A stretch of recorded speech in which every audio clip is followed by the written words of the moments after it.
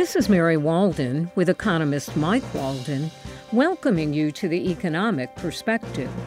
Today's program looks at investment rules. Mike, a big question for individuals regarding their investments is how their collection of investments should change as they age. What's the standard advice, and is it followed? Well, the standard advice is that as a person ages, they should put more of their investment funds in safer investments and reduce the amount that we have in riskier investments. And I say we because we are in that older age period.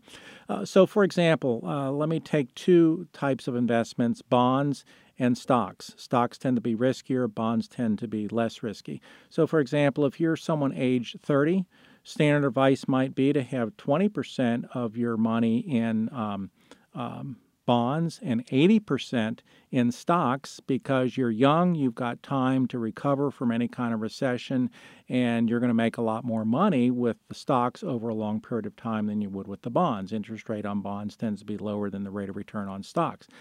Conversely, then, when you get, let's say, age 60, then you might want to reverse those percentages. You might want to have only 20% of your money in stocks and 80% in bonds because you've got less time, unfortunately, to recover from any big drop in the stock market. So safety becomes your top priority.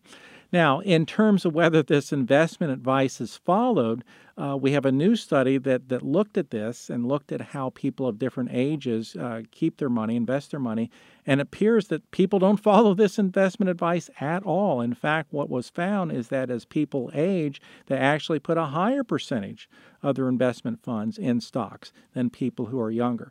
What this means is that education may not be adequate to inform people how to invest their money, or there may be other factors at work determining how people put their money at work in the investment markets. I'm Mike Walden. And I'm Mary Walden for the Economic Perspective, an NC State Extension program from the Department of Agricultural and Resource Economics.